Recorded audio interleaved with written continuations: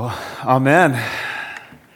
Over the past several weeks, we've been looking at the life of Moses. Moses, one of the central characters of the Old Testament story in the life of Israel. And I'm going to catch you up in just a few minutes, catch you up where we've been over the last several weeks. But where we are this morning is in Exodus chapter 33. And Moses is leading the Israelite people towards the promised land. And he has this conversation with God. So listen to what God says in verse 3. This is God talking to Moses. Go up to a land flowing with milk and honey. That is the promised land. But I will not go up among you, lest I consume you on the way, for you are a stiff-necked people. So very simply, what God says is, Moses, you and the people can keep going to the promised land. It's fine, but I'm not going to come with you. It's quite the predicament they find themselves in. How did they get here? The book of Genesis tells the story of God coming to a man named Abram, who then we call Abraham, and telling him that the whole world will be blessed by Abraham's family. The rest of the book of Genesis is the story of Abraham's family wrestling with God and trying to understand who God is calling them to be. They end up, Abraham's great-grandchildren and great-great-grandchildren end up living in the land of Egypt, where they grow as a nation, and then Pharaoh, the king of Egypt, decides to enslave them. Now, out of this enslavement, one baby boy is born named Moses. And Moses, early in the book of Exodus, escapes the grasp of Pharaoh and Pharaoh's people and ends up in this weird twist, living in the palace and being raised by Pharaoh's family. But when he's a young man, he commits a crime and ends up running as a fugitive into the desert away from Egypt. As he's on the run, he gets caught up by a burning bush. And as he gets to the burning bush, God says, Moses. Now Moses is on the run as a murderer. And he says, Moses, I'm going to use you. You're going to go back to Egypt, and you're going to lead your people, lead my people out of slavery to freedom. And so God then starts to work in Moses' life and forms him through a man named Jethro, who is his father-in-law. Moses goes back to Egypt. And through a series of plagues, we looked at the 10 plagues of Israel, each more dynamic and more powerful than the previous. God leads his people out of slavery and into the wilderness. Now, on their journey, they go through all kinds of trials. They cross through a sea on dry ground. They're fed manna and quail, and they're given water. And then they come to a place called Mount Sinai. Mount Sinai is in the middle of the desert. And Moses goes up on the mountain while the people camp below so that he can hear the voice of God and be told, how should these people live? So that's all the 10 Commandments, and the rest of the Torah is essentially God saying, all you know is life in Egypt. I want to teach you a new way of living. So Moses is up there getting the commandments. The people below are thinking, this Moses guy is never coming back. So they decide, it's a brilliant idea. Let's take all of our gold and make a beautiful golden calf, and we will worship that golden calf because we haven't seen God and we don't know if Moses is coming back. So they start to worship the golden calf. And then what happens? Moses comes back, right? Moses comes down the mountain and he says, it's not good. It's not good. And God sees it, and God's like, this is a disaster. And that's when he tells Moses, you can go to the promised land, but I probably shouldn't come with you, because if I come with you, it won't end well if you keep acting like this. God says, you can go, but I won't come. I was reminded of Lewis and Clark. Lewis and Clark, in the very early 19th century, led an expedition across the United States to explore the Northwest Territories. They were looking for a pathway to the Pacific Ocean, and they were charting their path as they went. They knew they would run into the Rocky Mountains when they got to about Idaho, well, what we consider Idaho. What they thought was they would climb the first range of mountains and they would see the Pacific Ocean. If you've seen a map, you know that's not what happens, right? They go through the first range of mountains and they see more mountains. It's a gut punch. Oh, we thought we were almost there. We were on our way. Things were looking up. This is what Moses experiences. We were almost there. Things were going so well. I just had this holy encounter with God on the mountain, and these people just messed everything up. This is a critical moment in the life of the nation of Israel. Will they walk away from God? Or will they become the people that God intends for them to be? You and I are familiar with this kind of uncertainty. We have made big decisions in life sometimes, but we don't know how they're going to turn out. We've moved our family across the country for a job. We've decided to date someone, to marry someone. We bought a house, we've changed jobs, we've started a company. We've risked something and we're left wondering, where's this going to go? Will this lead us to the future that we've intended? Will this work out? And so this morning we pick up the story where Israel's future, God's people's future, hangs in the balance. They're not promised that things will go well. And so Moses goes into this tent on the very edge of the encampment, and the tent is on the edge because God's not happy with him. So the tent's out there. Moses goes in to negotiate with God, and we're told that all of Israel stands at their tents to watch and wait and see what will the verdict be. So this morning, we get to eavesdrop on Moses' very intimate conversation with God. Exodus 33, verse 12. Moses said to the Lord, "See, you say to me, bring up this people, but you have not let me know whom you will send with me. Yet you have said, I know you by name, and you have also found favor in my sight. Now therefore, if I have found favor in your sight, please show me your ways, that I may know you in order to find favor in your sight. Consider too that this nation is your people." So God has said, you can still go. I'll even send an angel with you, but I won't go. But the thing is, without God, the promised land isn't the promised land. I'd be curious to know if we could find some way of measuring this, and how many of us would just take the deal. We would just go ahead and go to the promised land, right? God's not coming, but it has milk and honey. I love those things. There's an angel that's coming. That sounds awesome. It sounds like a good deal. And don't underestimate. These people have been wandering for years in the desert. They have no home to go to. You don't think they'll take the deal? Go to the promised land. An angel will come with you. And it's also tempting for us to over-spiritualize this and say something like, if God doesn't go with them, they'll fail. And that might be true on some level. But there are lots of nations in history who have flourished and grown and thrived who knew nothing of the God of Israel. So they could go to the promised land and they could set up a perfectly fine kingdom that has land and wealth and an army and power and gets along just fine. But the truth is, they'll still be missing something. They'll be missing the presence of God. It wouldn't be the promised land because God won't be there. Many of us are good at creating promised lands in our own minds. You know that thing or that place where if you can just get there in your life, all will be well. You can almost taste it, right? You can almost see it. If we only get there, life will be perfect. It will be so much better.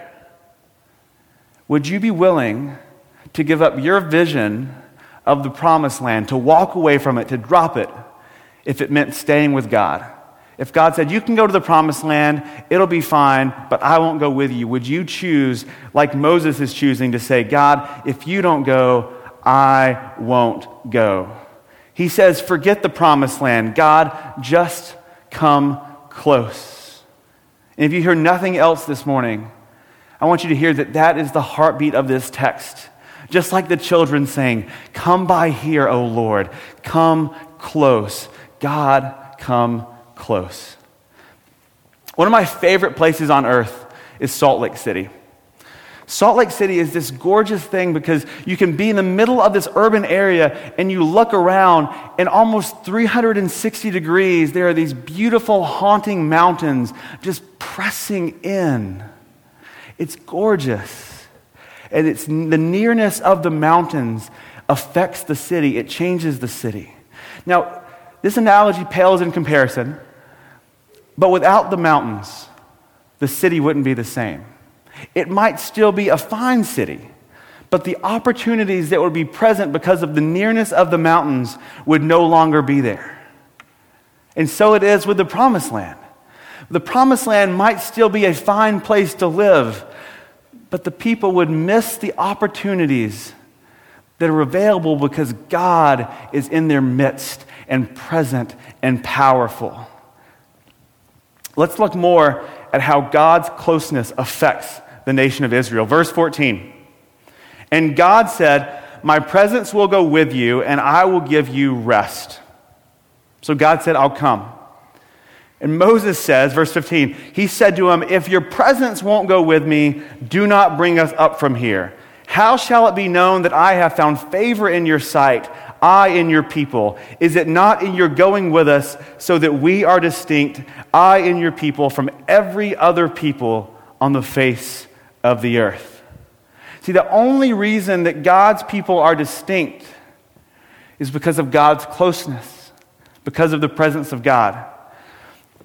Even though God already said, okay, Moses, I'll go, Moses asks again, God, if you don't come, I won't go. And what we know is if something is repeated in Scripture, it should cause our ears to perk up. It should cause us to sit up and pay attention.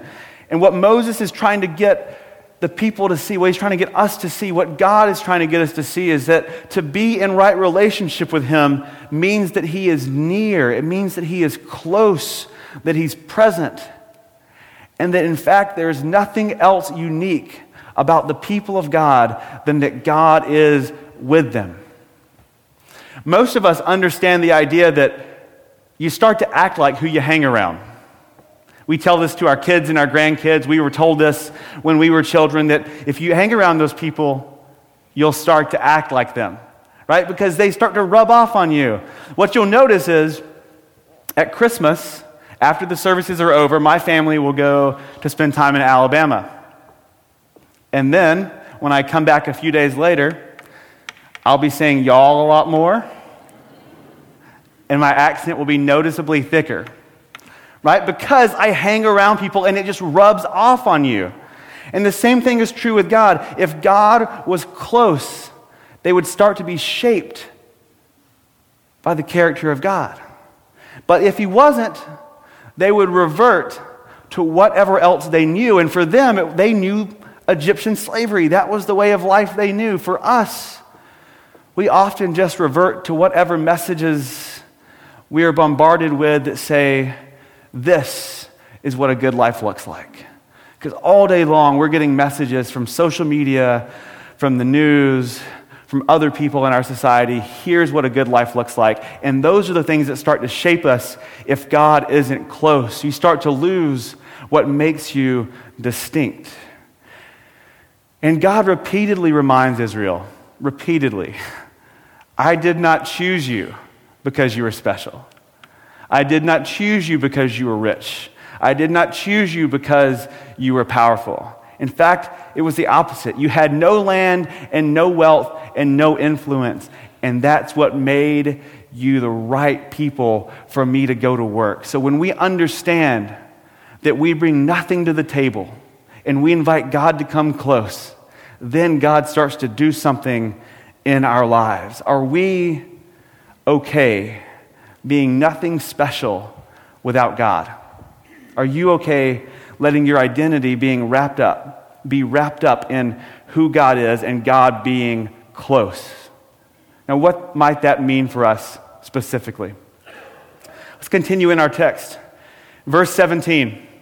And the Lord said to Moses, "This very thing that you have spoken I will do, for you have found favor in my sight, and I know you by name." So God again agrees, yes, I will do this. Verse 18, Moses says, "Please show me your glory." Verse 19, and God said, "I will make all of my goodness pass before you and will proclaim before you my name, the Lord. And I will be gracious to whom I will be gracious and will show mercy on whom I will show mercy." Pause right there. What God is clearly trying to communicate to Moses is, I will do this because I want to, not because you've earned it, but because of who I am. Verse 20, but he said, "You cannot see my face, for man shall not see me and live."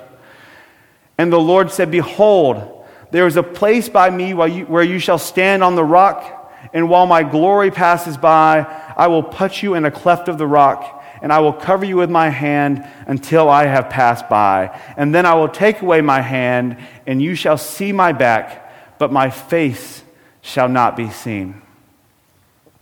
What Moses experiences here is that when you come close to God, you start to find out who you really are. This summer, how many of you tried to get a glimpse of the eclipse? Let me see a show of hands if you, in some form or fashion, tried to get a glimpse of the eclipse. It wasn't easy to see here in Minneapolis, was it? But nonetheless, about 1:30, we found ourselves milling about in the parking lot just outside, looking into boxes at a cloudy sky. We have friends that drove all the way to places like Nebraska to check out the eclipse and see it. But the thing is, the eclipse is weird because you don't really look at it, right? You don't look directly at it. We're more than satisfied to catch a glimpse of it dimly in a reflection in a homemade box, right? Because the thing about an eclipse is, it's not about looking directly at it. In fact, we don't need to look directly at it. It's the experience of something rare, of something that's once in a lifetime. And so when you think about this moment of Moses being put in the cleft of a rock and God passing by, I don't want you to get caught up on what Moses saw. I want you to imagine what Moses experienced as God came near. Because Moses continues to double down. God, please come with us. God, if you don't go, I won't go.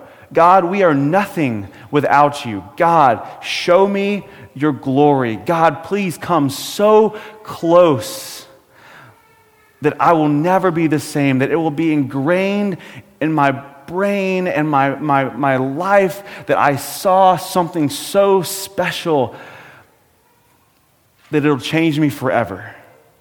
The thing is, when you come near to God, you find out who you really are.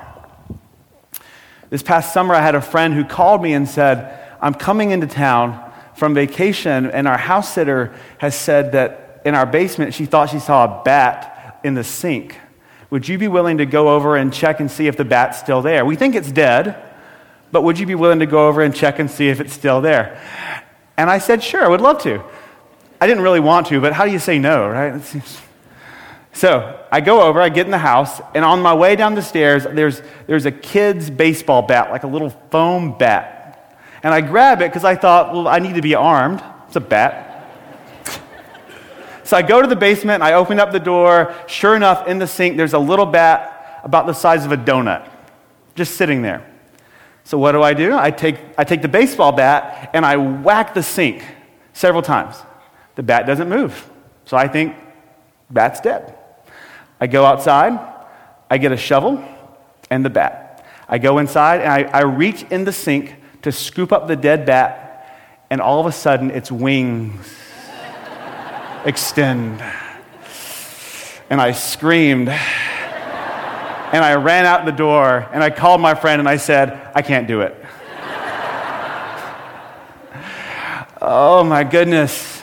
But how many of us, when we come close to God, when God comes near, we find out who we really are, and who we really are is we're holding on to inadequate and pathetic and insufficient promised lands and dreams and hopes that are nothing compared to what God has for us.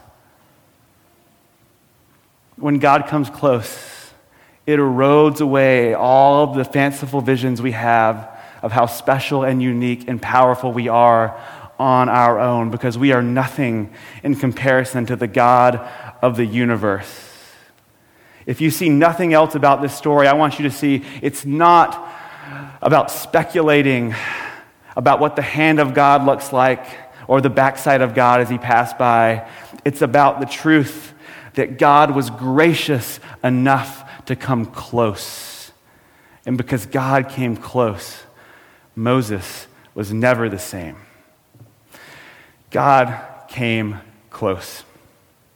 As we've been studying Moses, one of the unique roles that Moses plays in both the Old Testament and the life of Israel, we haven't talked about much, but it's very important.